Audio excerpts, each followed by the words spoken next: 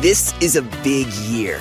The Ohio Lottery's golden anniversary. 50 years of excitement, of growing jackpots and crossed fingers. 50 years of funding for schools, of changed lives and brightened days. 50 years of fun. And that is worth celebrating. So watch for can't-miss promotions, huge events, and new games that will make the Ohio Lottery's 50th year its biggest one yet. Learn more at funturns50.com. Spectrum One is a big deal. You get Spectrum Internet with the most reliable internet speeds, free advanced Wi-Fi for enhanced security and privacy, and a free Spectrum Mobile Unlimited line with nationwide 5G included, all while saving big. For the big speed, big reliability, and big savings you want, get Spectrum One. Just $49.99 a month for 12 months. Visit spectrum.com/big deal for full details. Offer subject to change. Valid for qualified residential customers only. Service not available in all areas. Restrictions apply. Welcome to The Meghan Kelly Show, your home for open, honest, and provocative conversations.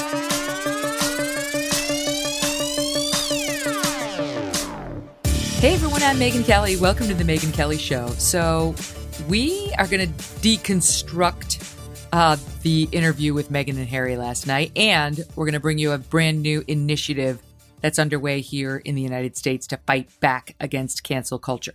Those are our two topics today. I know you may say I don't care about the royals. Yes, you do. Don't you want to know what happened? Here's why I care. Because these two are the ultimate examples of victimization, right? The victimization culture. You can be a prince. You can be the Prince of England and still find nothing but victimization in your life, which is baloney. But these two are on full display last night about how hard they have it. Forget all of you who've lost your jobs thanks to the COVID shutdown. Forget those people who are suffering from loss of life in their family thanks to COVID. What the real victims this past year have been Meghan and Harry, because she was lonely in the palace. She was lonely, and the press wrote mean things about her that made her very, very upset. As she gets into mental health, and that's upsetting. I understand what she alleged about what the royal family says about her baby, what the royal family drove her to feel emotionally. That's dark. That's not good. And the royal family's going to have to respond to that. But how she got there is a mystery to me. It is a mystery. She had it all and continues to have it all. But she wants you to understand that she's the real victim. She really is the real victim. And by the way, she says pretty explicitly she has no regrets.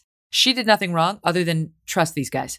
That's what she told Oprah. The only thing she regrets is putting her trust in the royal family that they would, quote, protect her. Okay, so we're going to get into it because we're going to have this great guy. His name is Dan Wootton.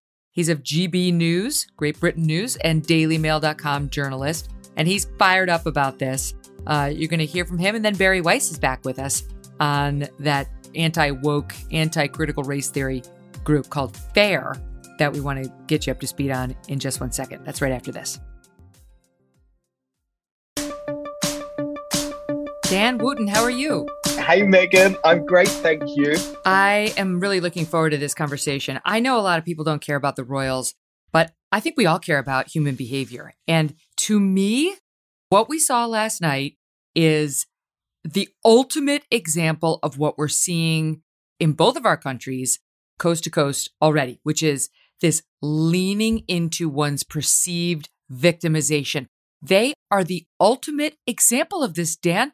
You can marry a prince. You can move into a castle. You can wear a tiara at your wedding and be adorned in $5,000 outfits and diamonds, and you still play the victim. You still get to play the victim. Even Harry, who's going to pay for my security? How about you? Harry, how about you with the $16 million you inherited from your mother? You're going to have to pay for it yourself, like real people now. Anyway, okay, that's my overview, Dan. But I'm interested in what you think, because you've been covering these guys from the beginning and breaking tons of news on them. Well, no, I completely agree, Meghan. I think their victimhood now seeps through everything that they do. And I mean, you were talking about two of the most privileged human beings on this planet. You know, they are global superstars. They are actual royalty. They are rich beyond any of our wildest dreams, to the point that they actually didn't have to work another day in their life. If they did just want to retire from the spotlight, they could have done that. And so I found the interview disturbing in loads of ways, particularly because I don't think they have accurately presented how the royal family really treated them. And actually, Meghan, I remember coming on to your show, on NBC in Windsor that day when they got married. And come on, you saw it. The British public were behind this couple. We wanted them to succeed. This idea that there is this toxic racism dominating the way that the British media or the British public treated Meghan and Harry, not only do I think it's untrue, I think it's offensive.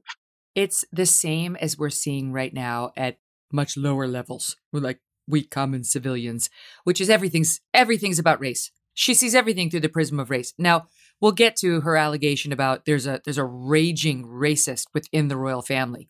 But I mean, she dismissed the tabloids as racist just today. They released an additional clip on CBS News saying everything was different with respect to her negative coverage because of race and social media. Well, they're not the only ones to ever deal with social media, first of all.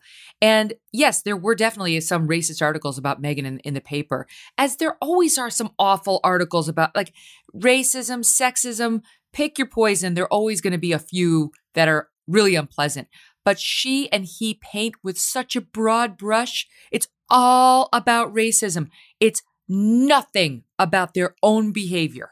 Exactly. And that narrative is just wrong because, Meghan, as you pointed out at the start of the interview, I was actually covering this couple from before the royal wedding, and there wasn't anything negative published by me. It was only months after the wedding. So we're sort of talking at this point about November and December 2018. When some negative stories did start to appear. And this was not because the media wanted to create a negative narrative towards Meghan Markle.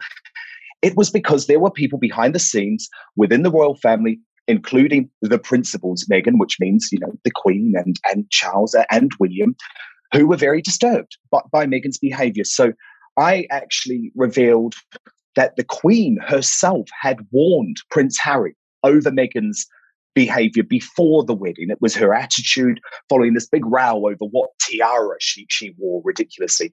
And then in December 2018, there were the first signs of the rift between Kate and Meghan. Now, Meghan would have you believe that this was all because they were having a row over the dresses that flower girls were going to wear at the wedding. But that isn't true, Meghan. It was actually because Kate had heard Meghan speak to staff members at Kensington Palace in a manner that she considered inappropriate. And Kate said to her, "These are my staff. You don't speak to them that way." And we now know that there were recorded accusations of bullying by Jason Knauf, who was at the time the communications secretary for Prince Harry and Meghan. And he said that Meghan was bullying junior female staff members. Now, it's unfortunate, isn't it, that allegation came out after Oprah interviewed Meghan, because I would like to know how she responded to those allegations of bullying, given that she's talking so much about being the bullied one. Mm-hmm, of course. I mean, literally, Oprah asked her if she has any regrets about her own behavior, any regrets at all. And she has none. She behaved perfectly, Dan. Her only regret was that she trusted them, that she trusted these jerks to protect her. I mean, she takes zero responsibility for anything she did. And that report about her behavior to Human Resources or whatever about how she bullied the young female staffers, as you point out, that was made over 2 years ago. This isn't like, just knowing she's going on Oprah, somebody ran and complained about her behavior a couple of years after the fact. It happened by a very senior guy who worked for Harry and Meghan at the time, who was trying to protect these young women who she was running out. And think about how bad you'd have to be if you're a young woman and you get a job working for Meghan and Harry, right? Like the prince and his wife, you're psyched. Think of what it would take to make you quit that job.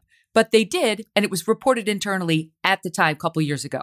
Indeed. And what's Meghan's response via friends of hers or staff members for her?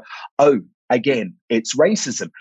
And her allies, the Woketopians, claim that you hear this about any famous mixed-race person in showbiz or royalty. And I disagree with that, Meghan. You don't hear reports of Gayle King or Oprah or Beyonce or Jennifer Lopez being bullies to their staff members. So again, I think it's an untrue narrative to excuse unacceptable behavior.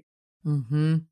That's right. And so let's just back up, because I'll tell you, my overall impression after watching it was there were several obvious whoppers. Like, I don't know whether she was consciously lying or just self-deluding. And if I had to put money on it, I put it on the latter, that she's one of those people who she's gotten to this place where she sees herself as a victim through every single lens she puts on. And therefore, when she talks about, herself, she's genuinely clueless about how she sounds and how far away from reality she is. Like her obvious lie that she didn't do any research about Harry. She never Googled Harry. Is there a soul alive who believes that, Dan? Well, she was pictured outside Buckingham Palace, wasn't she, as a young girl? And she admits, Meghan, during the course of the interview, that she's actually friends with Princess Eugenie. And remember, this is Meghan, who was spending lots of time in London looking for a famous British boyfriend, Meghan. Now, you won't have heard of the types of British celebrities that she was targeting, but, they included the footballer Ashley Cole, the X Factor winner Matt Cardle, the boy band star Max George. These are not big household names. She wanted a famous British boyfriend following her divorce. And look, she hit the jackpot with Prince Harry.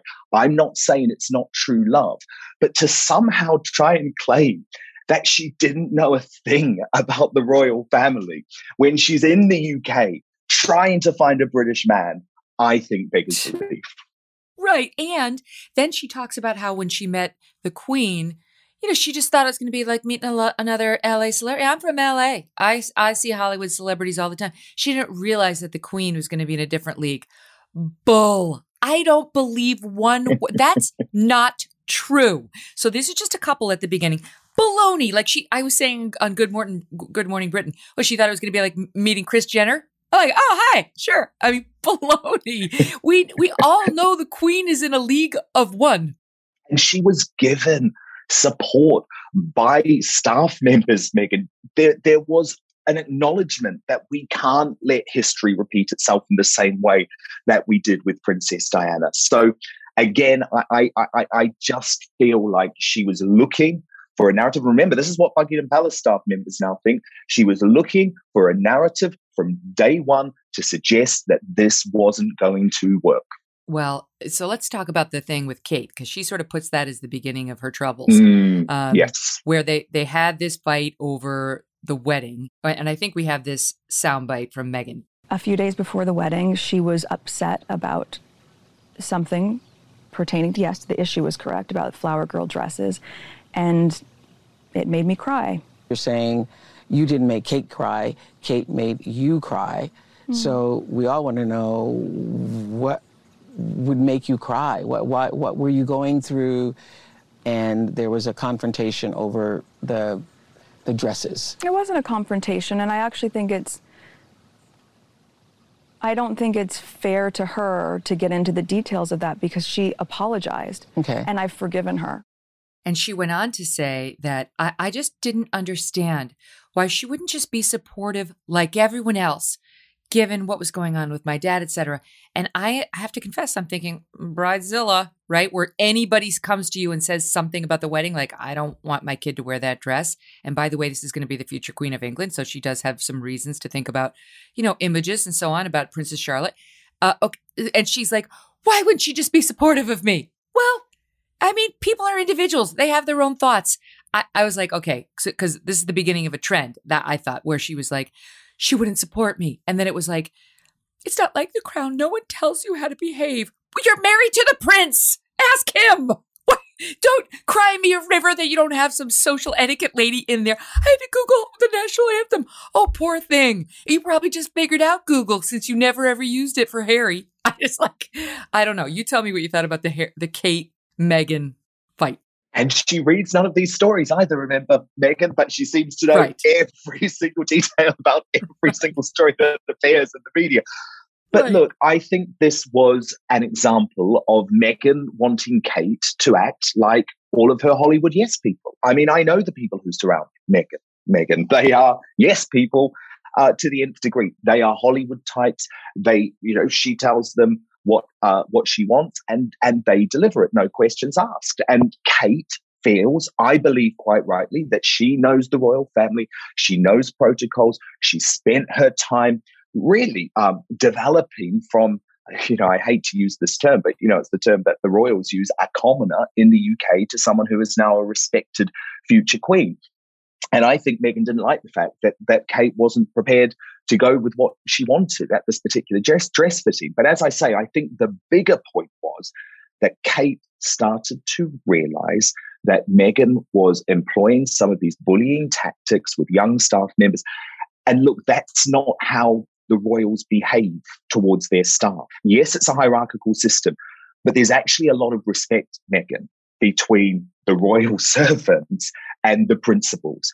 And Meghan, who's used to dealing with Hollywood assistants and agents, just didn't understand that. Mm-hmm. And then she's talking about the hell that was living in the palace. She was there. I know. Which we did up, by the way, Meghan, to the tune of $6 million, the British taxpayer, to make her cottage, as they call it. It's not a cottage, it's a mansion, basically look like a branch of Soho House, those very posh private members clubs in Los Angeles and New York. And we paid for that. And she's moaning about it. And honestly, she's like, well, it was like a month and a half. And I was so lonely.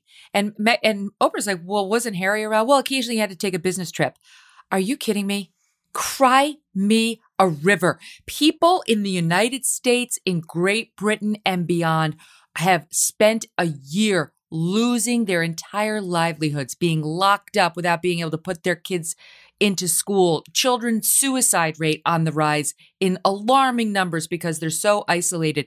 And she wants us to feel bad for her because she married the prince and she was lonely in the palace cottage. No, I'm just saying she's so disconnected from reality, Dan, that it makes it impossible to root for her. Well, it does. And I know what life was like at Frogmore Cottage for Meghan. And believe me, it's a life that the vast majority of us would want to live. So she had the Queen's private chefs bringing her whatever she wanted to eat, including all of this vegan food that they're not used to preparing at Windsor, believe me, delivered to her by silver trolley at all hours of the day. Her friends were able to come and visit her whenever she wanted. And this narrative, Meghan, that the Duchess was somehow stopped from doing what she wants doesn't add up with everything that I was reporting at the time. So, for example, against the better judgment of many of her staff, Meghan decided to guest edit Vogue magazine. And she poured hours into it, and it actually caused a lot of controversy because it was highly political. And she pushed the narrative of folk like Greta Thunberg, who, of course, are pushing a left-wing environmental agenda. And the royal staff members let it happen, Meghan, because they were terrified that this woman, if she didn't get what she wanted, would do exactly what she has now done. Mm-hmm. What about she's saying that you're saying she could have friends come visit her at Frogmore Cottage? And just so the audience knows, just to underscore your point, it's no cottage. It's like five huge houses connected on the grounds of Kensington This is a Palace. mansion. This is no cottage as we understand that term. But she's saying that the royals were saying, you may not have lunch with a friend. Just lie low right now. Meghan, it's rubbish. It's rubbish. She flew to New York for a baby shower organized by Serena Williams, which cost hundreds of thousands of pounds. And she then flew back on George Clooney's private jet, despite the fact that at the time she was telling all of us mere mortals that we should be cutting down our carbon footprint and no longer taking commercial flights. So I'm sorry, this idea that Meghan was imprisoned in Windsor is just a joke. She talks about how it was so hard for her because she did all the right things when they went on the tours. She smiled down. We made it look like it was fun. We did what we were expected to do. But I was fried. I was exhausted. It was so hard on me. And, this is one of her complaints about what she was forced to do. It's like, are you kidding me? I mean, you got to be kidding me, right? Because even here in New York City, I go out on the streets in the dead of winter when it's 0 degrees, and I see guys in ditches with jackhammers working on pipes and exploded, things underground, and they don't complain. These guys get their fingers dirty. They're tough. They don't complain. They're not bitching because they got a royal tour abroad where people were lauding everything they did, where every whim was taken care of. I mean, there's nothing she can't find herself the victim in. I know. And the weird thing about that tour discussion, Meghan, to me, is that Prince Harry was suggesting that the royal family became jealous of Meghan. She was too successful. The public liked her too much. And again, that's just a narrative that simply doesn't ring true. Prince Charles, believe it or not, was actually quite relieved that Harry and Meghan were becoming quite big stars because he thought that it would keep Prince William and Kate in line because there are the rivalries between the different households. But here's the reality. Meghan didn't want to do the unglamorous royal work. And a lot of Americans, Meghan, think that you come over and you join the royal family and it is a fairy tale. It is like a little mermaid. I mean, that's what Meghan said herself last night.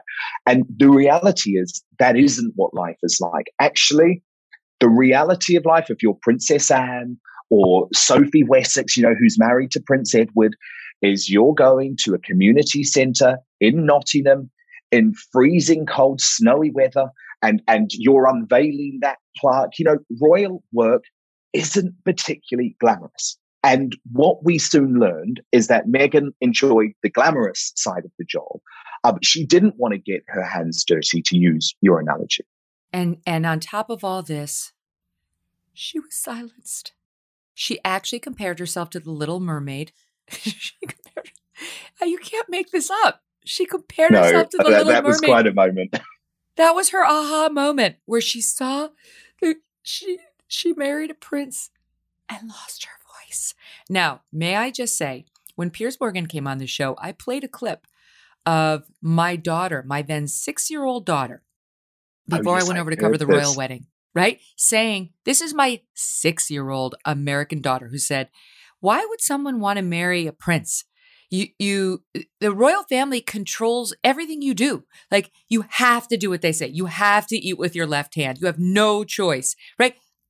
Are you telling me Meghan Markle didn't realize that the palace was going to control her access to the media? I mean, let me tell you, just even at Fox News and NBC, I understood they were going to control my access to the media. She didn't get that going over into the royal family? I know. And the idea that her freedom being curtailed amounted to not being able to do a tell-all interview with Oprah Winfrey, her new friend, who, by the way, she invited to the wedding, having met her once. I mean, that tells you something, doesn't it? But anyway, that's not having your freedom curtailed, is it? Come on. It's, that is just complete delusion. That doesn't equal freedom. Look, the idea is that the royal family, like their principals, to ideally avoid media interviews. The Queen, Meghan, has never sat down for one. It's the one that we all want, and she's never done it. Prince Charles really regretted sitting down with Jonathan Dimbleby in the 1990s and admitted being unfaithful to Diana. We saw the disaster of Prince Andrew sitting down with the BBC show Newsnight.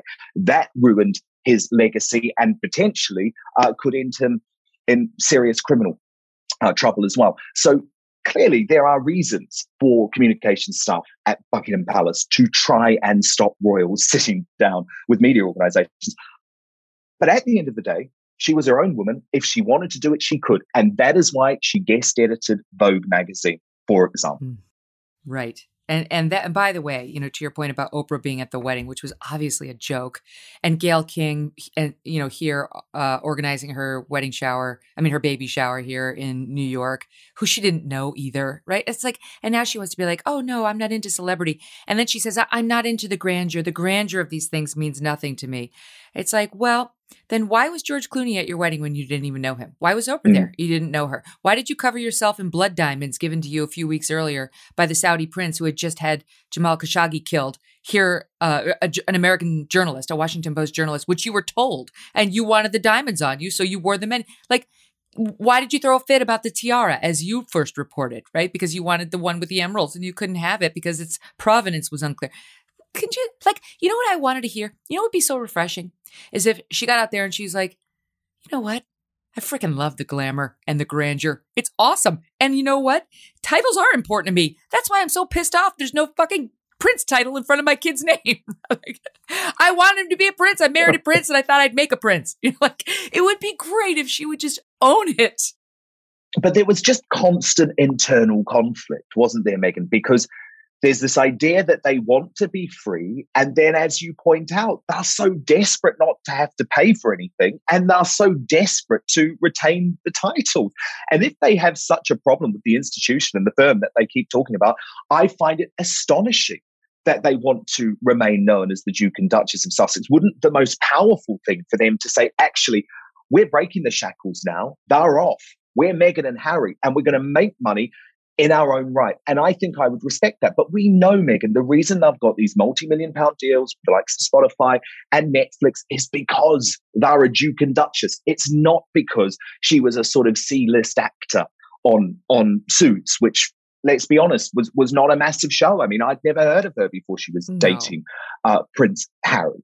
And I think pointing to the wedding guest list is particularly interesting because I don't know about you, Meghan, but the most important people in my life are the people who I went to school with. They're the people who know me from before I did this crazy job and got into this industry.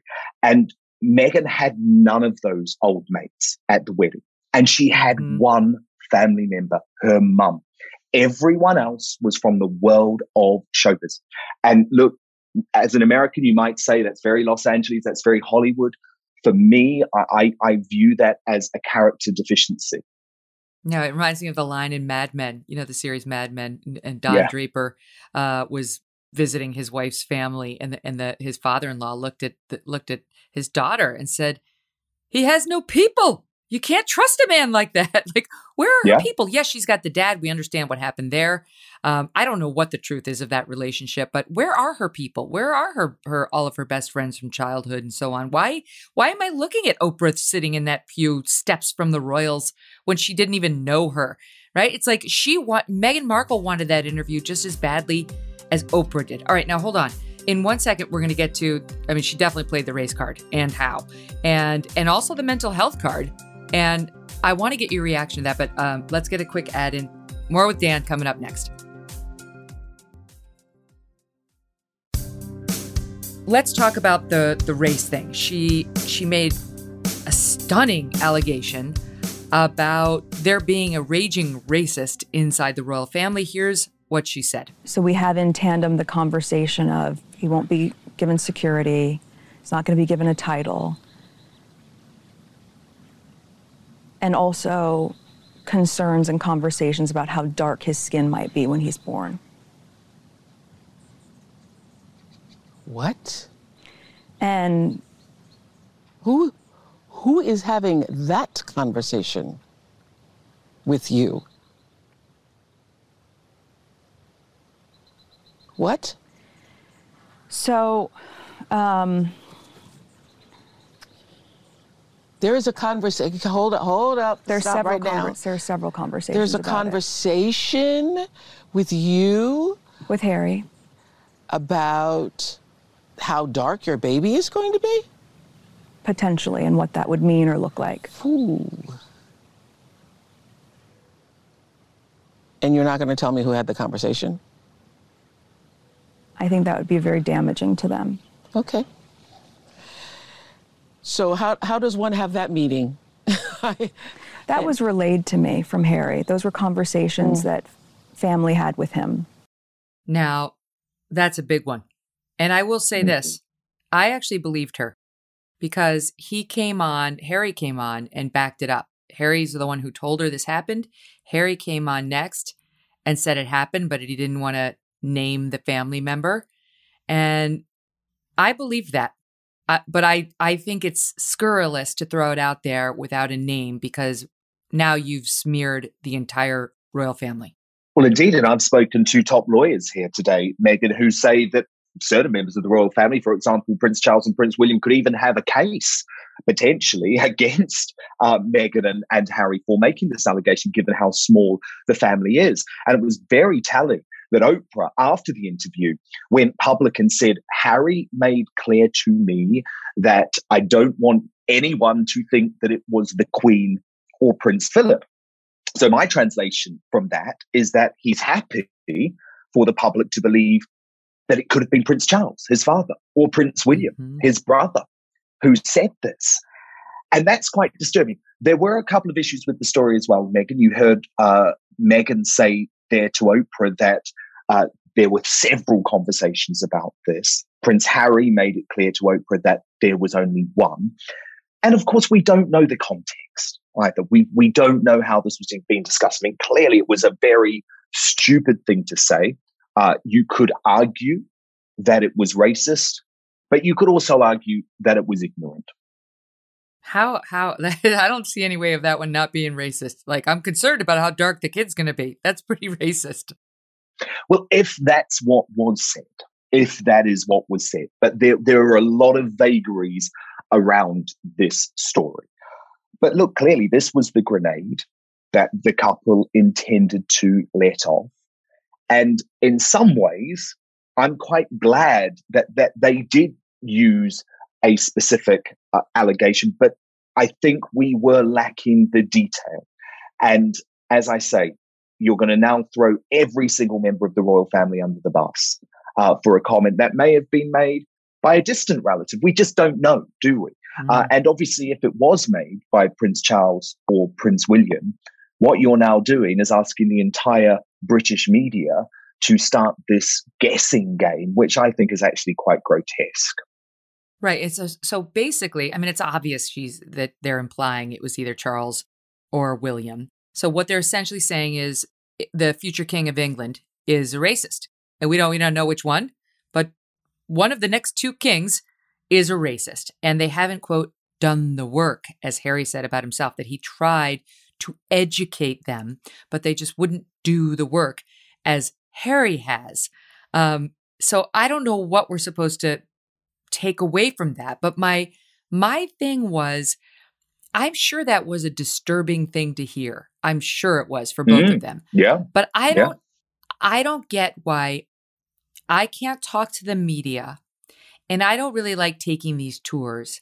And someone once said something racist inside the royal family makes them into these martyred victims who should garner international sympathy, when we have reports of them bullying, them feeling entitled, them not wanting to do, quote, the work that's required to be a royal, as you point out, sitting at the Civic Center, whatever. You know, why? There's no acknowledgement that they had any hand in the deterioration of the relationship at all. No, and they want to push a narrative that the entire institution and that the entire British establishment, including the media, is racist. And for example, they use this idea that their young son, Archie, wasn't going to become a prince as an example of that. But in fact, Meghan, that's actually just how it works. Archie will become a prince when Prince Charles becomes king. That's protocol. It's nothing to do with race. And when it comes to security, the reason that was removed is because Harry and Meghan made it clear that they no longer wanted to be working senior members of the royal family. So why should British taxpayers at that point pay for their security? The whole reason they're getting paid tens of millions of dollars is to get that security. So first of all, just so I understand, because I did read that it was like, because that was a big point she was making throughout, that she was so mad that little Archie wasn't going to be a prince, and she really felt it was a personal affront to him because of the fact that he's mixed race. He's 1/4 black, and just she not was true. 100% right. So what I read was that I guess the way it works is if you're the first, like Prince William's children. Explain. Exactly, because he is a direct heir to the throne. But as soon as Prince Charles takes the throne, Harry and Meghan have that option of making their children princes and princesses if they choose that. But we do have lots of examples, Meghan, of more minor royals in the UK. So, for example, Princess Anne and her children, like Zara, who have gone on to carve out a role for themselves where they are royals, but they make their own money, who choose not to take the royal title. But the idea that this was in any way because of the fact that Archie is mixed race is just delusional. I mean, why would the royal family do that to themselves? So just to back up, so Prince Charles, who is the son of He's the the heir monarch, to the throne. Yeah. So his two boys, William and Harry, they were princes. But Prince Charles has 3 siblings, right? He's got 2 brothers and a sister. And so were their children princes and princesses? Well, they were, because remember, at that point, the Queen was already on the throne. But Prince Charles isn't on the throne yet, Harry's father. And also, remember, there's a modernization process going on. So it is absolutely fair to say that the royals do want a slimline top list of the monarchy, right? So they actually do want less princes and princesses. And this is something that Prince Andrew has been battling for a long time. And I know there's a whole other story with Prince Andrew, but for a long time, he has argued that his daughters, Princess Beatrice and Eugenie, should be official royals and should get security paid for by the British taxpayer. And Prince Charles has refused that request because there is a demand by the British public for some of these hanger-on royals to sort of live a normal life, to make their own money. And you've got Harry and Meghan saying, we want to make our own money. We don't even want to live in a Commonwealth country. We're going to be in Hollywood. So you can understand why the royal family say that's fine, but you don't get the perks that come with being a royal in that case. But she was saying that they were threatening Archie wouldn't have security when she was pregnant with him before they were making the determination to step away. Yeah, and that was very strange because at that point they did have full security. The security discussion only happened when they moved to Canada and then started talking about moving to Los Angeles because, remember, Canada didn't want to pay for their security, and that is the protocol. So if Prince Charles, for example, goes on holiday to New Zealand or South Africa, because they're Commonwealth countries, the South African taxpayers or the New Zealand taxpayers pay for their security. And again, there was a diplomatic row, and you can understand that Canada said, well, we can't pay for Harry and Meghan's security. But as I say, this is all very bureaucratic and technical, but it's certainly nothing to do with race. What does the royal family do in response to that in particular, right? This allegation of racism? Yeah, well, it's crushing. It's crushing. It's devastating. Absolutely what they wanted to do, Meghan, is not respond to this interview whatsoever. They hoped that they would be able to go on with this never complain, never explain approach. They very much said the Queen is focusing on the health of her husband, Prince Philip, who at 99 years old remains in hospital, having had a heart operation. That's an incredibly serious, difficult position that the Queen is currently in. And also, of course, the fact that this country, the UK, remains in lockdown, gripped by a pandemic which has absolutely torn up society. I mean, today in the UK is the first day that schools go back, for example, in months and months and months. So the royal family want to focus on that. I think the interview is so dynamite and there are so many bombshells. There will have to be a response. How it's done and whether it's on the record or whether it involves more off the record briefings, which obviously would be difficult given that's what Harry and Meghan are moaning about at this point, we don't know. Mm-hmm. And so now let's get to the mental health issue. Because the woman who says she didn't plan on saying anything shocking, reveals that she wanted to kill herself. She wanted to commit suicide while she was pregnant with Archie. I mean, I'm sorry, but it's not adding up. Of course she knew that was going to be shocking. Come on. And that's another thing. I didn't doubt her that she expressed at the time to Harry that she was feeling those thoughts. I didn't because he backed them up. But one has to wonder how she got to that point based on the evidence she offered. I realize it's awful to be the scourge of the press. Been there. Not on her level. I get it. But it's awful. But for her to be suicidal over that, to me, it just wasn't adding up. I was like, there's something missing. What am I missing? And then just to get the audience up to speed, let's play the soundbite of her talking about this issue. Look, I was really ashamed to say it at the time and ashamed to have to admit it to Harry, especially. because I know how much loss he's suffered. Mm-hmm. But I knew that if I didn't say it, that I would do it. And I just didn't want to be alive anymore. And that was a very clear and real and frightening, constant thought. I went to the institution and I said that I needed to go somewhere to get help. I said that I've never felt this way before and I need to go somewhere. And I was told that I couldn't, that it wouldn't be good for the institution. And I called. So the institution is never a person, or is it a series of people? No, it's a person. It's a person. It's several people, but I went to one of the most senior people just to get help. And I said, I need help, because in my old job there was a union and they would protect me. And I remember this conversation like it was yesterday, because they said, my heart goes out to you because I see how bad it is, but there's nothing we can do to protect you because you're not a paid employee of the institution. Who could she be talking about there? Well, it would be very likely that she's talking about one of the private secretaries, which in her words is like the chief executive. So the Queen has one, Prince Charles has one, William has one, and Harry and Kate had one too. But again, there's a couple of issues being conflated here. The first thing I would say is that mental health is incredibly important, and my heart goes out to Meghan that she was feeling that way. I'm incredibly surprised that Prince Harry said he felt shame in seeking her help at that time.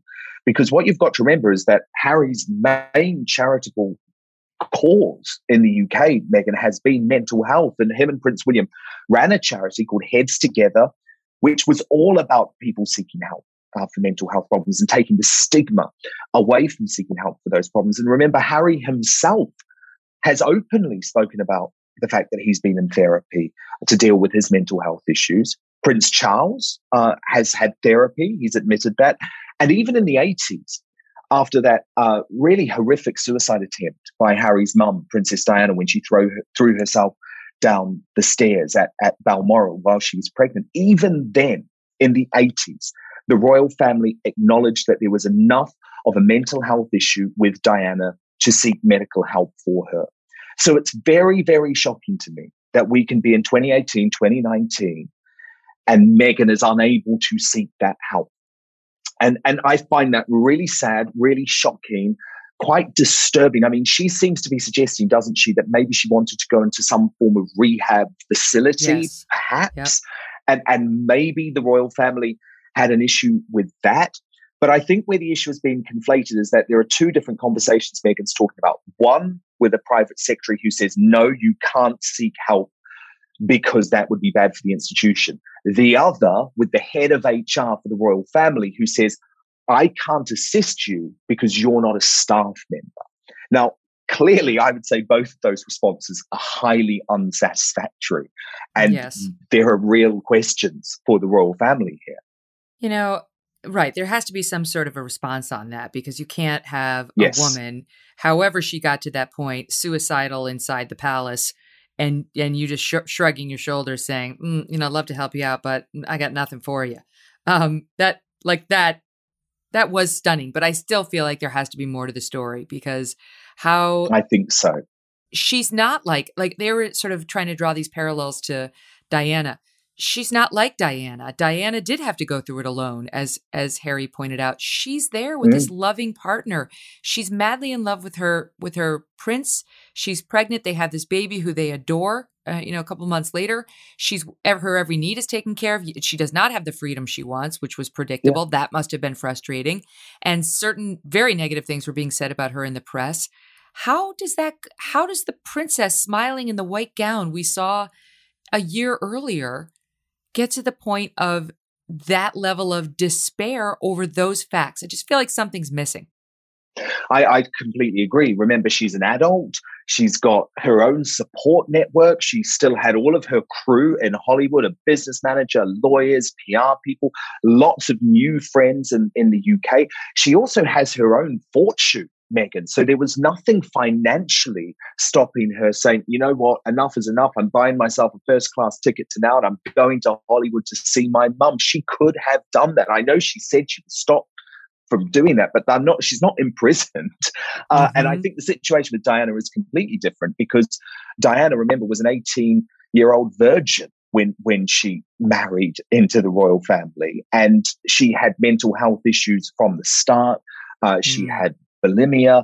And also it was an unenlightened time. So you've got your own husband, a mental health campaigner, telling the British public, you've got to seek help. You've got to talk to people if you have mental health issues. I find it very sad and very shocking that he still felt shame in talking to his own family about the mental health problems that his wife was going through. So I agree there are lots of unanswered questions, but people are adults. You've got to make your own decisions as to what's best for you. And I would say the best thing that Prince Harry could have done at that point is said, who gives a damn what these courtiers are saying to us? I'll drive you myself to the Priory and check you in there if I have to, because your mental health is more important than these men in grey suits, as they call them. So, Meghan, I think there's more to the story. Personally, and in terms of my own reportage, I want to hear from the staff members at Buckingham Palace, the courtiers, the head of HR. Let's get a proper investigation going into this. If they're investigating Meghan bullying staff, I absolutely agree with the fans of Meghan who say they should also investigate the HR processes around why Meghan was apparently refused help for her mental health condition. Well, I mean, that's another, one of my frustrations with Oprah was I wanted more specifics. And it was a very nice interview. Overall, I thought she did a great job. But as a lawyer, I just wanted more specifics. Who said that to you? Who said they couldn't help you? Who else did you go to? Name names. Who was it that was jealous of you after Australia? Who? Was it Kate? Is that what William? Is that what you're suggesting? Tell me. Just some more pressing on specifics would have made her story seem more credible, frankly. I mean, that's really why you push for specifics. But that wasn't there. Now, so she launches sort of the mental health bomb. And then today, there was a additional soundbite released on CBS this morning about whether Harry's ever received an apology from his family for not defending them. Here's what happened. Kate was called Waity Katie, waiting to marry William. While I imagine that was really hard, and I can't picture what that felt like. This is not the same. And if a member of his family will comfortably say, we've all had to deal with things that are rude and racist are not the same.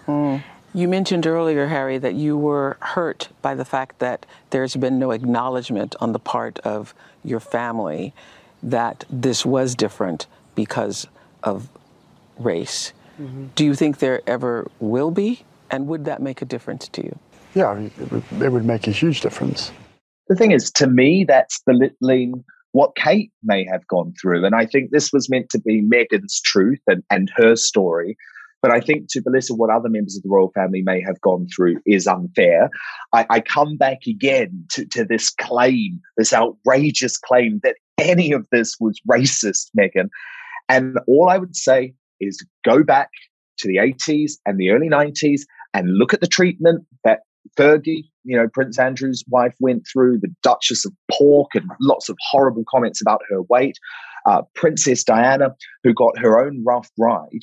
Look, there is clearly an issue with outsiders, female outsiders who enter the royal family. There is an issue there.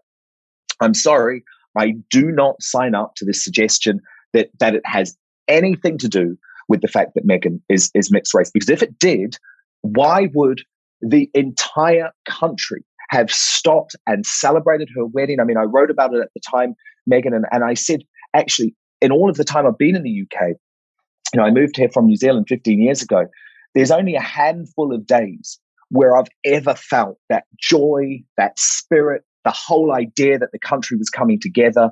All of the newspaper editorials said, this is a dawn of a new age for the royal family. We were collectively, as a nation, as a Commonwealth, excited about Meghan entering the royal family. So Yep. where was this racism? Where was it? People. You can't have it both ways. You can't have it both ways. The newspaper headlines. I was there. I covered the royal wedding. I interviewed the people on the streets. They were in love with her. White, black, Totally. otherwise. They were all in love with her. Totally. And they loved this modernization of the British monarchy and were rooting for them. They were swooning over their love affair. If they were racist against her, they wouldn't have felt that way about her or them. Things changed because of reports of her behavior, true or not, in the media. That's what started to turn it. Well, and Meghan, that's where I can tell you that the reports, they are true. Of course they're true. And this is something that I get in a lot of trouble for. I've said it before, but I'll say it again. These were not reports being created by the British press. These were reports coming directly from within the royal family. And that's our job. If you are a royal correspondent in the UK, and I was never a royal correspondent. At the time when I was breaking these stories, I was the executive editor of the Sun newspaper, which is the biggest selling paper, or was at the time the biggest selling newspaper in the country. It's now the Daily Mail, where I'm going to next. I should say that. But these stories were true. And these stories were coming from within the royal family. Now, maybe that's the issue that Meghan and Harry have. But there was a fallout with Kate. She's now admitted that. There was a fallout over the tiara. That's now being confirmed in the hagiography that was released about Meghan and Harry finding freedom. So these reports were not made up, Meghan. And what's the British press meant to do? Just ignore them because Meghan is mixed race? I mean, that's let's some be honest, type Dan. of warped reverse racism. She wanted to be a star. There's a reason Prince Harry's prior two girlfriends chose not to see it through with him. That he was totally in love with those two women. What is it? Cressida and the other one? Cressida Bonas and Chelsea Davy. Indeed, they made the decision, Meghan.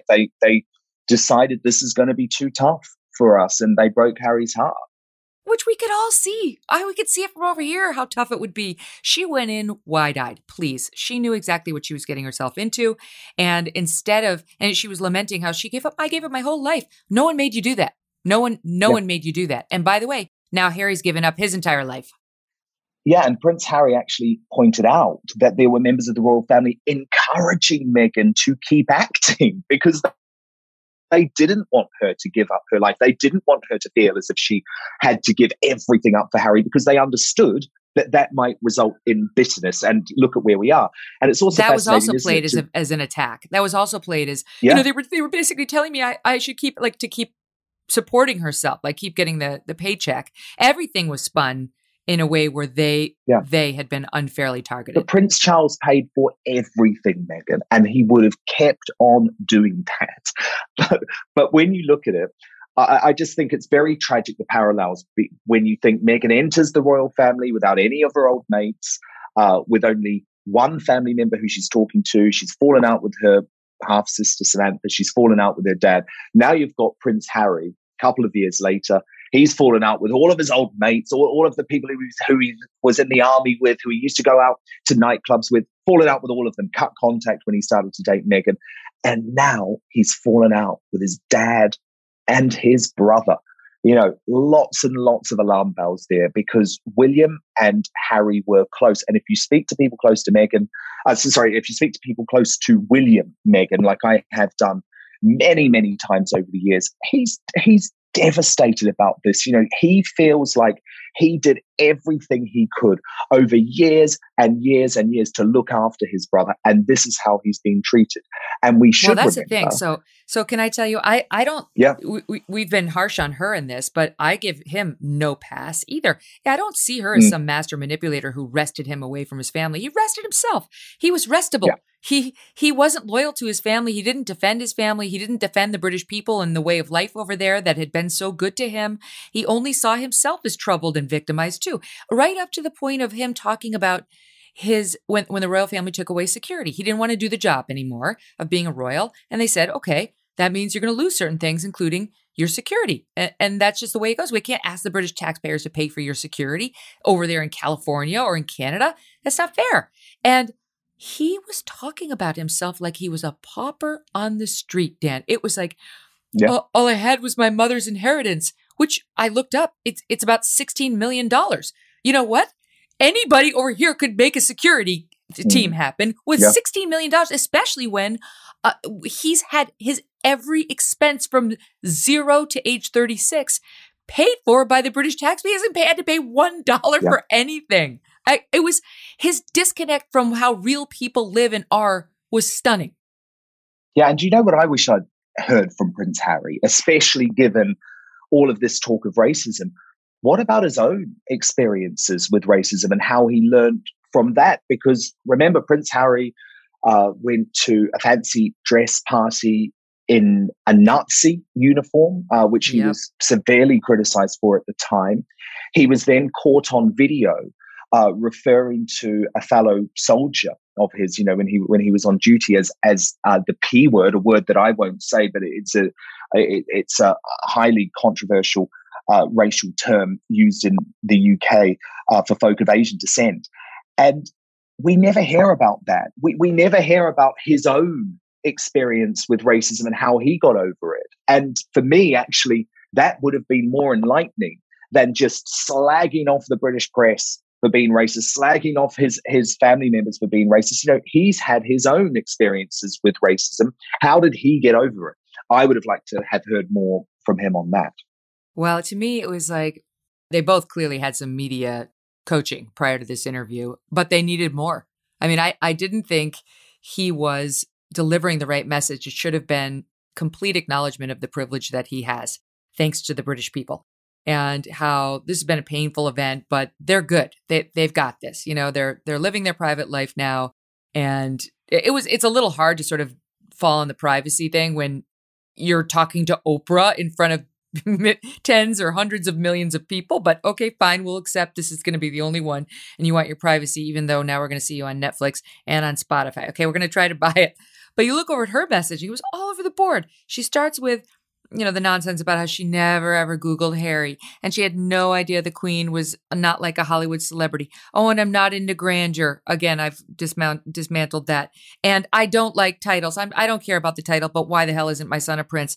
And then the whole interview is peppered with, I am an advocate I've advocated for women for so long to use their voice.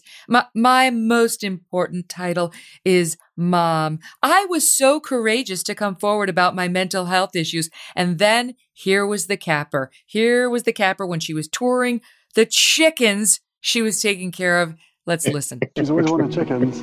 But I just love rescuing. So this is a part of your new life. What are you most excited about? What are you most excited about in the new life? What are you most excited? You chick, chick, chick, chick, chick. I think just being able to live authentically, right? Like this kind of stuff it's so basic, but it is really fulfilling. I mean, Meghan, it is not rescuing. It is not living authentically, hosting a gender reveal party for your baby, a future princess, potentially, of the UK, on Oprah Winfrey, when you're claiming that you want privacy. The two things do not add up. Oh, it's exhausting. I really want these two to just be quiet. If they want a private life in the United States, great. Go for it. Enjoy your $150 million you got from Netflix and Spotify, reportedly. Yes. But by the way, for doing nothing, according to my team, the podcast that was on Spotify was basically them saying something like, and now Elton John. And then somebody else comes on and does all the work, and it's like, okay, bye. Like, they're not really doing anything. But enjoy that. Okay, fine. But just stop playing the victim. I'll give you the last word, Dan. I completely agree. And I really hope that Harry thinks about the importance of the monarchy, the importance of his grandmother's position, not just to the UK, but to the Commonwealth and the wider world. And just think about, does his family really deserve this at this time? This is going to be a really difficult, a rocky couple of years for the royal family. Meghan, the Queen, she's aging. We want her to hang around forever, but that's not going to happen realistically. Her husband, will he get to 100? My goodness, we pray, we hope so.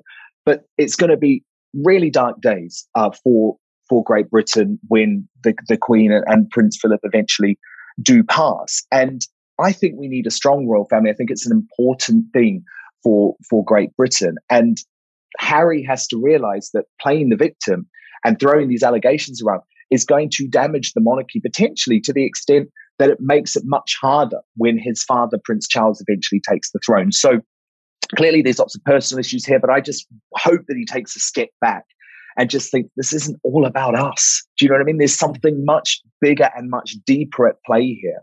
Don't hold your breath. Dan Wootton, it's a pleasure. Thank you for being here. Thank you so much, Meghan. And don't go away, because coming up, we're going to have Bari Weiss with the latest on the fight against these wokesters who are completely eroding one's civil liberties.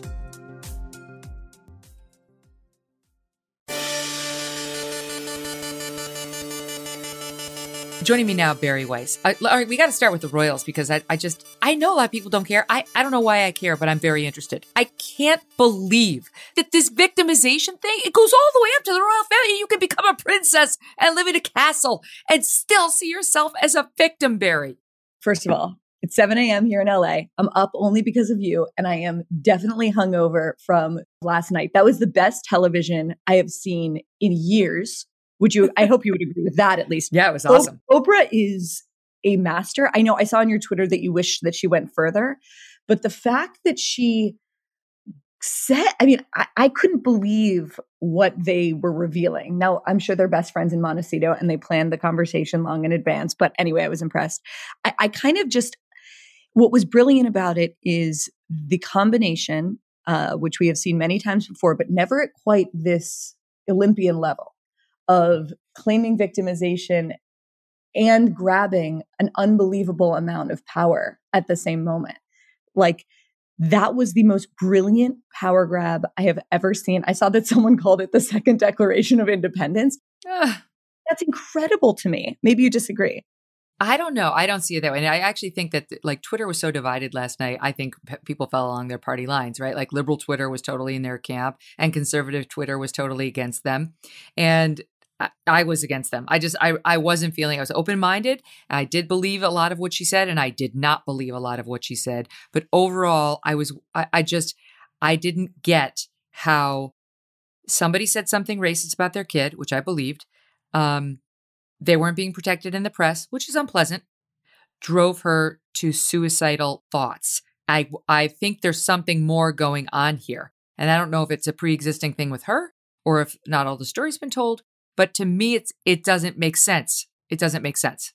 Yeah, to me, I can't imagine joining the royal family and the kind of restrictions that comes with. But the notion that someone wouldn't have any understanding that, yeah, you give up your driver's license because you have a fleet of cars to drive you everywhere or a horse and carriage or whatever. The idea that a Hollywood actress doesn't know what a streamer is and didn't have any idea of what they would do when they came to California, or the idea that, I love the moment. I love the moment where they're pretending like they've only seen a few episodes of The Crown, where they've seen every bit of it. But totally. But I have to say, I believe that it was a torturous experience. It's just very hard for me to believe that a woman that is so sophisticated and savvy had no idea what she was getting into in the way that she says. Yeah. I would have rather she just owned it, honestly. Yes, I was thrilled to marry a royal. Of course, it's exciting to become a princess. I knew I'd be giving up a lot. I knew I'd have my voice silenced. Of course I did. I'm joining the royal family. But it was 10x what I ever thought it was going to be. And so we decided to leave. And now I'm going to be a private citizen. And they didn't behave great. And by the way, neither did I. And lots of love. Bye. Thanks for my $150 million, which I never would have gotten as a host of Suits or an actress in Suits who hadn't married a prince. Come on. Now, Meghan Markle wasn't going to see $150 million, and she's going to make much more than that. And nobody was going to know her name. It's all thanks to them. But there isn't one drop of gratitude coming from her. It's all about how sad we should feel for her and how she was the perfect being. She made no mistakes other than trusting these assholes. And it's all on them. Okay, I'm all fired up still. All right, Bari, let's move on to more important things. Our country. But I do think it is politically masterful, because if you're the royal family, how do you respond to something so, those accusations were horrific. How do you respond to that? And I just think if we're looking at it just from a purely cold political power strategic perspective, as much as you cringed and your jaw was on the floor, they come out on top. Okay, moving on. I'm sorry. Okay, good. All right. So the reason I want to have you back so soon is because now something's happening. We talked all about how new lanes needed to be created against these sort of crazy wokesters who are trying to shut everybody down and kick everybody out and cancel everybody and judge everybody, whether it's our schools or it's our corporations or it's our sports, pick your industry. And you've found something that can fight back. You've helped to start it. And I'm on the advisory board, but I confess I don't totally understand all of what FAIR is doing. So you do, and you're going to walk us through how this can help regular Americans who are sitting at home right now saying, oh my God, what's going on in my school? Or, oh my God, my corporation is going to make me take this critical race theory and I don't want to do it and I feel uncomfortable. So it's called FAIR. Can you explain? Yeah, so FAIR is an acronym for the Foundation Against Intolerance and Racism. The president of it was a regular parent, just like I imagine lots of people who listen to the show, and certainly lots of people who read what I write, who for the past, it's more than a year, have been coming to me. And Meghan, I imagine, you've had your own experience at school, so you know exactly what I'm talking about, are distressed by sort of the ideological takeover of oftentimes extremely prestigious schools, but sometimes the local public school, because this is really, really widespread. And unlike a lot of parents who say to themselves, this is bad, but this school is great, and I want my kids to have the best chance possible at getting into the Ivy League. This particular parent, his name is Brian Bartning, said no. Once he tried as much as he could to kind of fight it within the school. It didn't seem like it was working. And he basically said, you know what? I don't want my children indoctrinated with this. So he pulled his children out of Riverdale in Manhattan, which is, one of the probably most elite prep schools in the country, and decided he has no background in politics or activism, but kind of spent a good 6 months as this was going on, educating himself about why were his children, and he himself is mixed race, why were they being told to separate themselves by race? Why were they being told to fixate on their immutable characteristics? Why were they told, as he writes in an op-ed in today's Wall Street Journal, to check each other's thoughts and actions, which especially to his wife, who's a Jew from the former Soviet Union, who had Jew stamped in her passport, and who once reported her father to the local police, because that's the kind of indoctrination you have in the Soviet Union. They, as a couple, were really, really allergic to this kind of ideology. And they were especially disturbed that it was happening to children in elementary school. And so that was the kind of genesis of FAIR. Someone with a total entrepreneurial background who thought, this is existential. If this spreads everywhere, and it seems like it is, like wildfire, where are we going to be as a country? Where are we going to be as a culture? This ideology undermines our most foundational values and our common culture.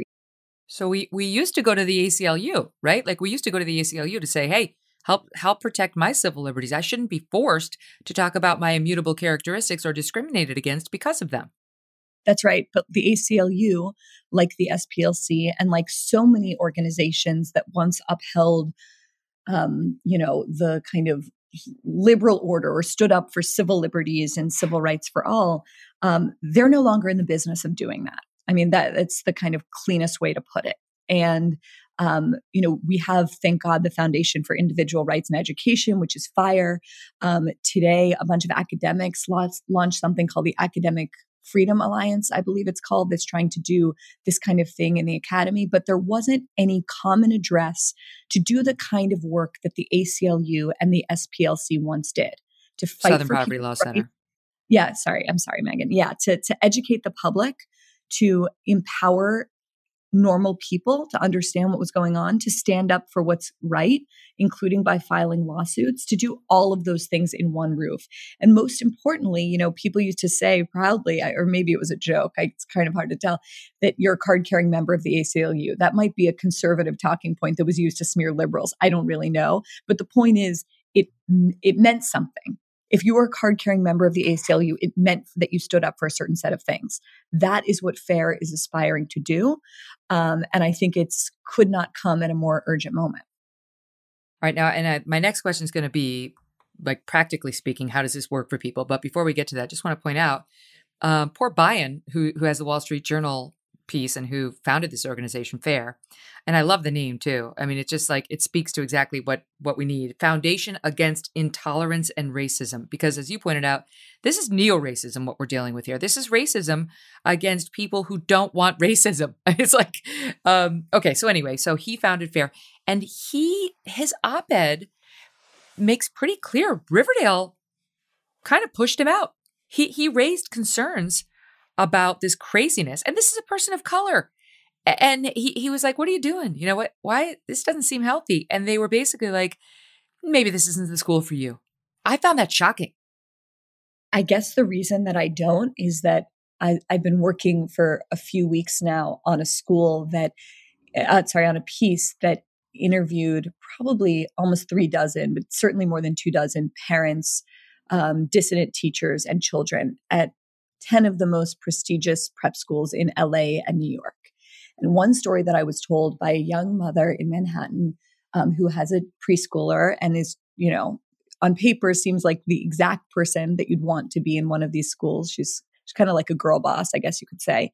And it is now part of the interview process in these schools to make sure that your family commits to the school's anti-racism pledge. And I want to be clear for people that are hearing that word.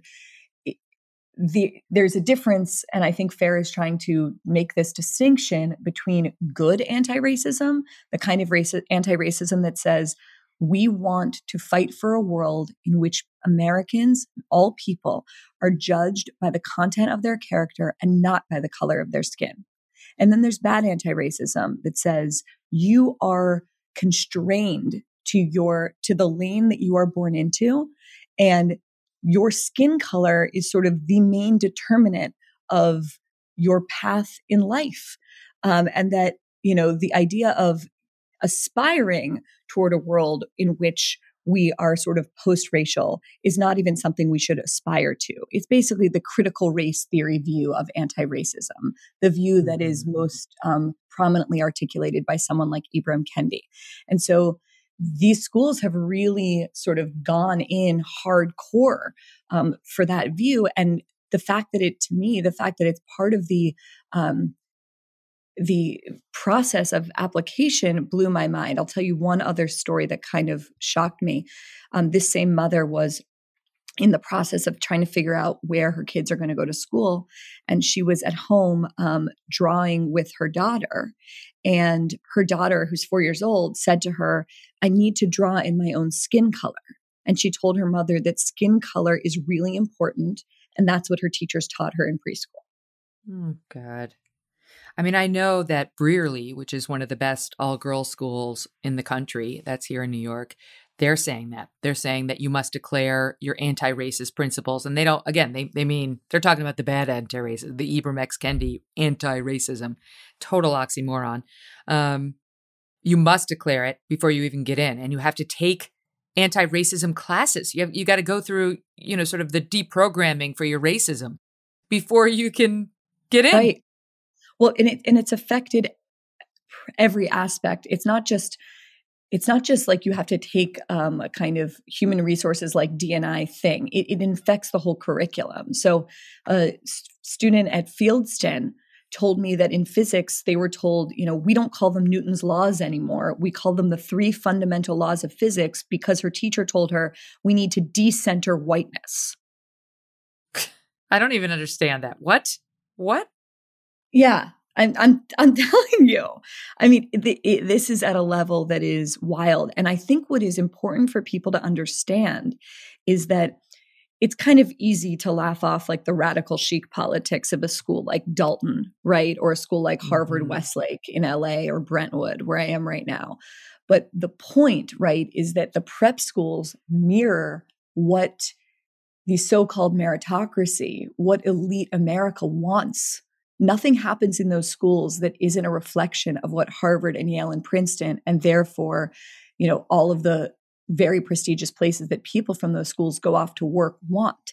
And so as I'm reporting this story, I see, that the Cartoon Network is imploring children to see color. I see that Coca-Cola employees in their D&I initiative were instructed to be less white. We see eBay removing all listings of, the newly problematic Dr. Seuss. It's very important for people to understand that this ideology is so savvy because it claims to be speaking truth to power, but the reality is that it is the power increasingly. It is the power. Yeah, that's exactly right. And we ignored it at our peril. We did that. That's how we got in this mess. I remember back in 2010, I want to say, I was on the air every day laughing at this nonsense about what cupcakes we'd become, about how you couldn't say anything, right? And just sort of laughing at these college students who needed their safe spaces for everything. Well, guess what? They won. Who's laughing now, right? And so we ignored it at our peril because now it's seeped down into K through 12 education. So they're getting to them even sooner with this indoctrination and this nonstop censorship of how one must think and see the world. So if we don't fight back now, prepare to lose forever. Prepare, because they're really, I think A, they're indoctrinating children, but B, they're sowing such division. This is going to have such negative long-term consequences when it comes to race relations. We have no idea the devil we're unleashing here. Well, I would say, there was one teenage boy that I spoke to who told me that, if I even named him or described him as a capitalist, it would ruin his life. This is obviously hilarious to me, given the kind of school that this young man goes to. But I don't doubt that he's telling me the truth, given what's, happened to other kids. I would just say that he said to me, MLK would condemn my school. And he said to me, I think much more now about my race than I've ever thought about it before. And I think that, having people fixate on their race, having people think that whiteness is an important thing for who they are, the backlash to that, the downstream effects of that are really scary to me. Yeah, they are. And now, again, I am going to get to specifically what people can do to help themselves with this, but let's just talk for 1 second about some of the backlash to the announcement of FAIR, right? It's like, this is an organization that's going to fight racism. It's going to fight intolerance. It's going to stand up for people who are being bullied.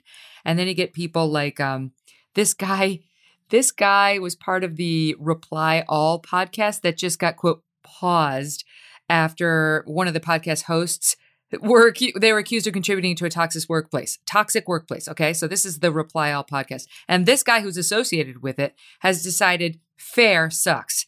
That FAIR is quote, a bunch of far-right psychos and ghouls who have formed an organization to defend their right to be racist in public.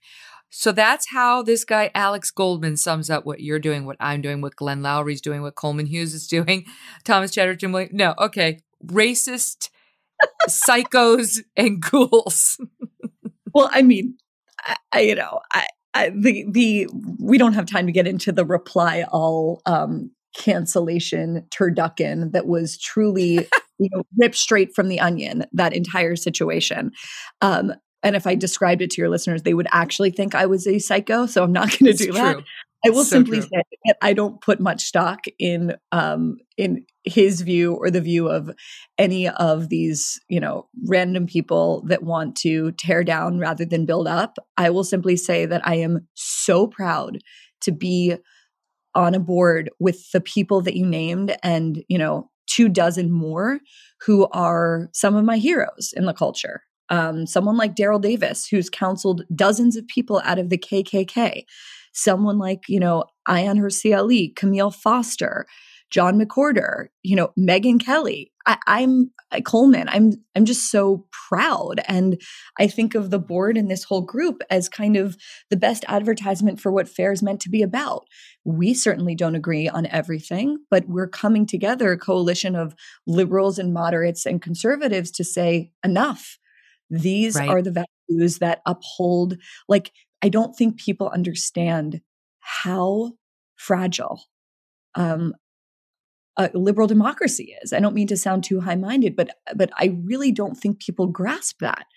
And I think what FAIR understands is that it is fragile, and that those basic ideas, that we don't judge each other based on our immutable characteristics, that we don't believe that people have collective racial guilt, that we believe that we're all entitled to fair treatment and equality under the law. I mean, those seem so obvious. It's almost sad to have to assert them, but unfortunately, they're not obvious right now. And I'm just very proud to be part of an organization that's really trying to raise that flag. Me too. When I heard the names of the people who are involved, my heart swelled. It was like, oh my God, this is a cast of all-stars who are getting behind this organization that's going to fight for good. And unlike the Harper's letter, and I love Thomas Chatterton Williams, he's coming on soon, but unlike the Harper's letter, which really didn't have any true conservatives, it was only people who didn't like Trump. Now they were ideologically different, but they all disliked Trump. This is, across the board, people who have really different opinions, people whose political stripes are opposite of one another's, but coming together to fight this singular, hugely important battle. That's why it gives me hope that we're going to win. It's like, that's what we need. This is the microcosm of what we need America to be next. I think it's modeling the kind of cooperation and conversation that we need to see in the world, like doing it ourselves and showing other people that that's possible. And we had Eli Steele, who's also on the board, who I was crying, Meghan, when I listened to him on your podcast. We had him over for Shabbat dinner 2 nights ago, and we were talking about this, and it just got me so excited about what's possible and what we can do. So this is a first attempt. Last time I was on, we talked about all of the things that need to be built. This is one of so many things. So I would just encourage anyone listening to this, like, the work's not over. Like, this is just the first property. So okay, and of course, if you want to support FAIR, please go ahead. You can Google it, fair.org, right? Fair. It's fairforall.org. And if you want to sign up, it's /join us. And I will say that we know that people are really concerned about anonymity around this issue and protecting people's privacy. And we can absolutely assure you that we will. And, I would say that the most urgent thing, there's lots of things we're going to do. The most urgent thing I would say that we're doing right now is organizing parents in chapters all over the country. And so if you're a parent and you're concerned about what's going on in your child's school, this is the organization for you. Okay. Yeah. So as a practical, so where are we starting? Schools. Yes. 100%. Anything else right now? Educating the public. It shouldn't take someone like Bayan 6 months to understand what critical race theory is, what post-structuralism is, where these ideas come from. We want to be making, and one of the things that this ideology does is that it dresses itself up in very seductive, often very jargony language that makes people who don't have a PhD feel like they're not smart enough to understand it. We think that's frankly BS, and we want to be educating people about what this ideology really is, despite what it claims to be, and why it's so dangerous.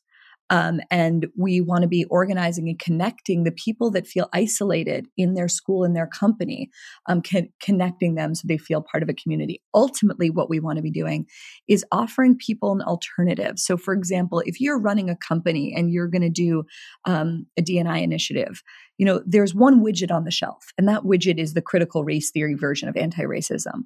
We want to offer the Daryl Davis, John McWhorter, Glenn Lowry, Coleman Hughes, Chloe Valdari version of anti-racism, one that is pro-human, that is positive, that is optimistic, and that's rooted in compassion. So those are some of the things we want to be doing. I'll leave one last thing. What's D&I? Explain D&I. Right, D&I, Diversity and Inclusion Initiative. Yeah. So, okay. When Coca-Cola is doing a diversity and inclusion initiative through their HR, we don't want that initiative to be one that tells people that they need to be less white, because that's not really useful. We want to or, like I'm thinking about, I think it's the the San Diego school district just had a training in which white teachers were told that they spirit murder Black children. We don't think that that's really a great message or a useful or productive pathway toward healing divisions, toward racial comity. Yeah, or like in my case, in my son's school, telling all the kids in the classroom who love each other, are best pals, go to every birthday party, every event together, hang out at every free moment they can, that one of them is a future killer cop because there are white children in the class. That happened. It's insanity. And then they're like, divisive? What do you mean? This is anti-racist. No, it isn't. It's nothing of the kind. So let's get back to connecting communities that don't know they're connected. So if you're at a school and you object to this stuff, but you're too scared to say anything publicly for good reason, how would it work? How would you get connected with other parents who feel the same? Well, we're setting up chapters all over the country right now.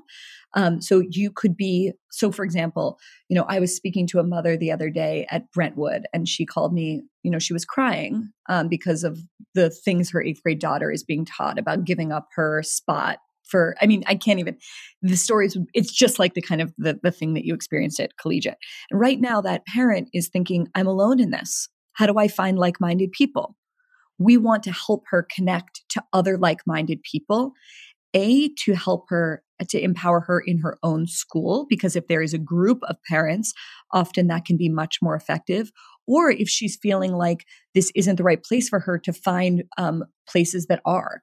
So we're at listen, this was an organization that started 8 weeks ago. It's a startup that we're bootstrapping, but we feel that simply by connecting people and making it feel clear that they're not alone, giving them the tools to raise a ruckus in their school, and seeing where that can go.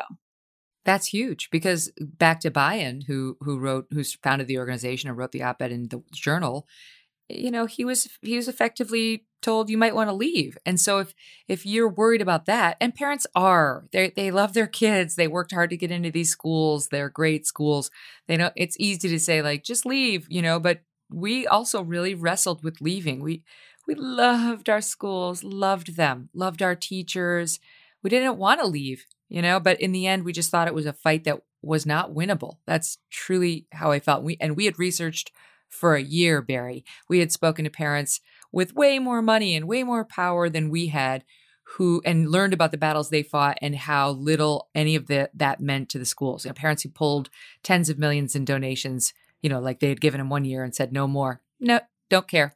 Who had gone public, don't care.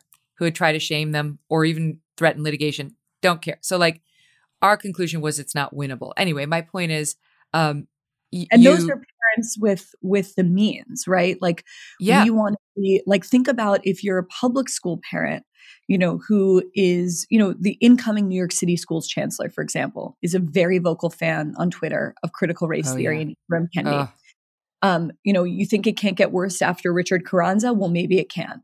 And right now, there is nothing. There is no organization and no force trying to push back against this. No organization at all, so far as we can tell. We want to be that organization. And, the power of it depends on how many people get involved. And we're thrilled with the reaction so far, and just really, really want to encourage everyone, because right now this is a totally volunteer organization and we need your help. Yes, right. So feel free to donate too. But what I was going to say is, if you find peers who feel the same as you, they can't throw all of you out. The schools need bodies, and they can't throw all of you out. So if it's just one twisting in the wind, that's one thing. But if it's a group of parents saying, we object, your power is much greater, your security is greater, your confidence is greater. So this could be a clearinghouse to sort of try to get through all of that and connect people who are too afraid to talk to each other. And it's funny because, they could be neighbors. They could be at, that's right. I'll guarantee you they're going to be parents who are at the diversity and inclusion lecture, sitting right next to each other, being supportive, who are looking for people who want to push back on some of the crazier aspects of it, but don't know that the person sitting right next to them feels as they do. That's exactly right. because people are very, very closeted and scared to speak out against this because, it's not just their reputation and their professional, status that's at stake. It's the reputation of their children. And they don't want to hurt their children. They don't want their children to have, that to carry what is unfortunately a kind of moral stain, which is what happens when you are skeptical of this ideology. So, there's so much more to say. I'm here to tell you, having just gone through this, there are schools out there that don't see it that way, that understand what's being done to those children is inappropriate, and that the schools have no business dividing the children like this and shaming the children like this over immutable characteristics on both sides, the white kids, the black kids, both of them. So they are out there. We've found a couple, and ours are not the only ones. It did take some effort, but do your homework, do your research, and if you can't move, if you can't find another school, then you got to fight. You just got to fight. You have no other choice at this point because it's your kid.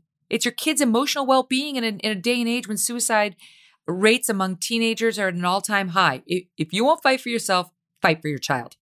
I totally agree. And I want to also say that, one thing that struck me, I was at a sort of secret meeting that I write about in this piece that's coming out of parents who are sort of organizing at Harvard Westlake, which is a really elite private school out here in LA. As you were saying, like collective action is what's necessary and what works.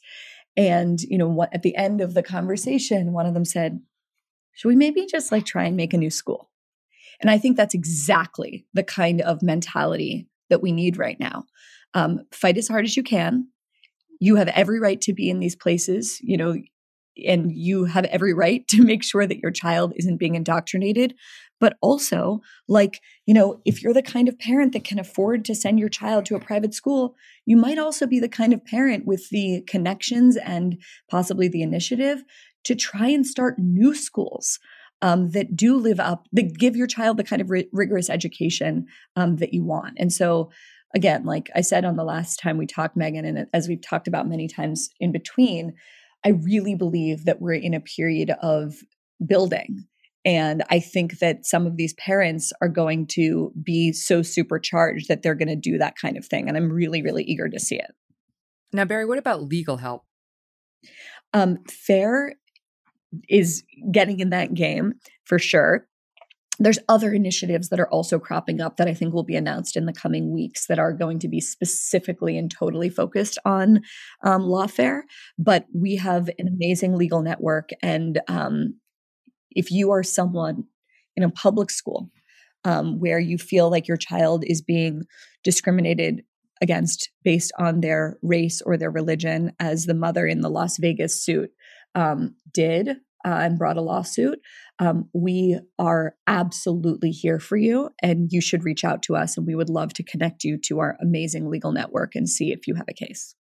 Exactly, because there are a lot of lawyers who are now volunteering time on this or who have benefactors paying for these lawsuits because they want to see a Supreme Court case right now, given this bench, get handled. So you don't be deterred because you don't have the money to fight the legal battle. If you have a good case, contact FAIR and we'll help place you with somebody. Because as Bari points out, I'm part of another initiative too that's trying to work on getting legal teams together.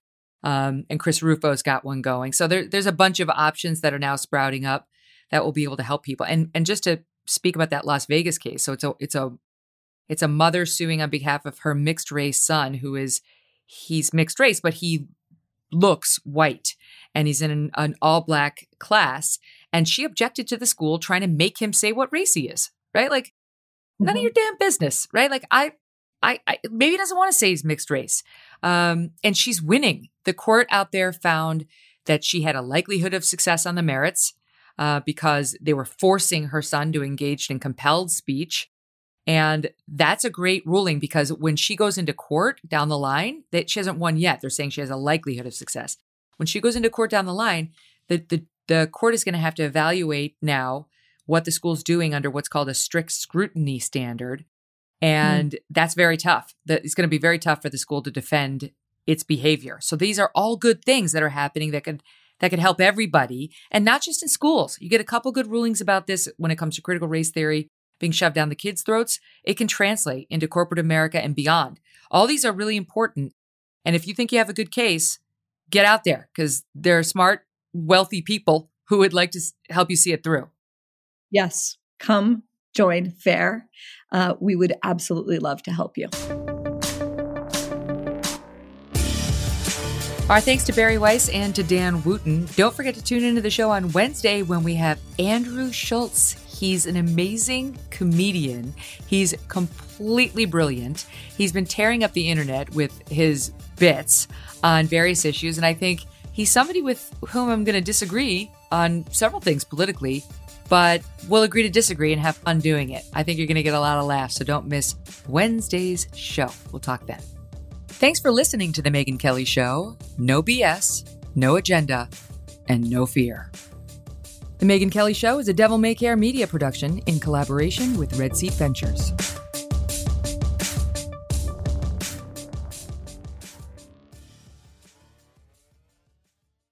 This is a big year. The Ohio Lottery's golden anniversary. 50 years of excitement, of growing jackpots and crossed fingers. 50 years of funding for schools, of changed lives and brightened days. 50 years of fun. And that is worth celebrating.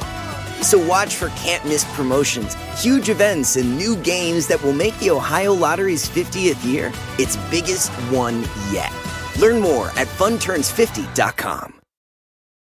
Spectrum One is a big deal. You get Spectrum Internet with the most reliable internet speeds, free advanced Wi-Fi for enhanced security and privacy, and a free Spectrum Mobile unlimited line with nationwide 5G included, all while saving big. For the big speed, big reliability, and big savings you want, get Spectrum One. Just $49.99 a month for 12 months. Visit spectrum.com/big deal for full details. Offer subject to change. Valid for qualified residential customers only. Service not available in all areas. Restrictions apply.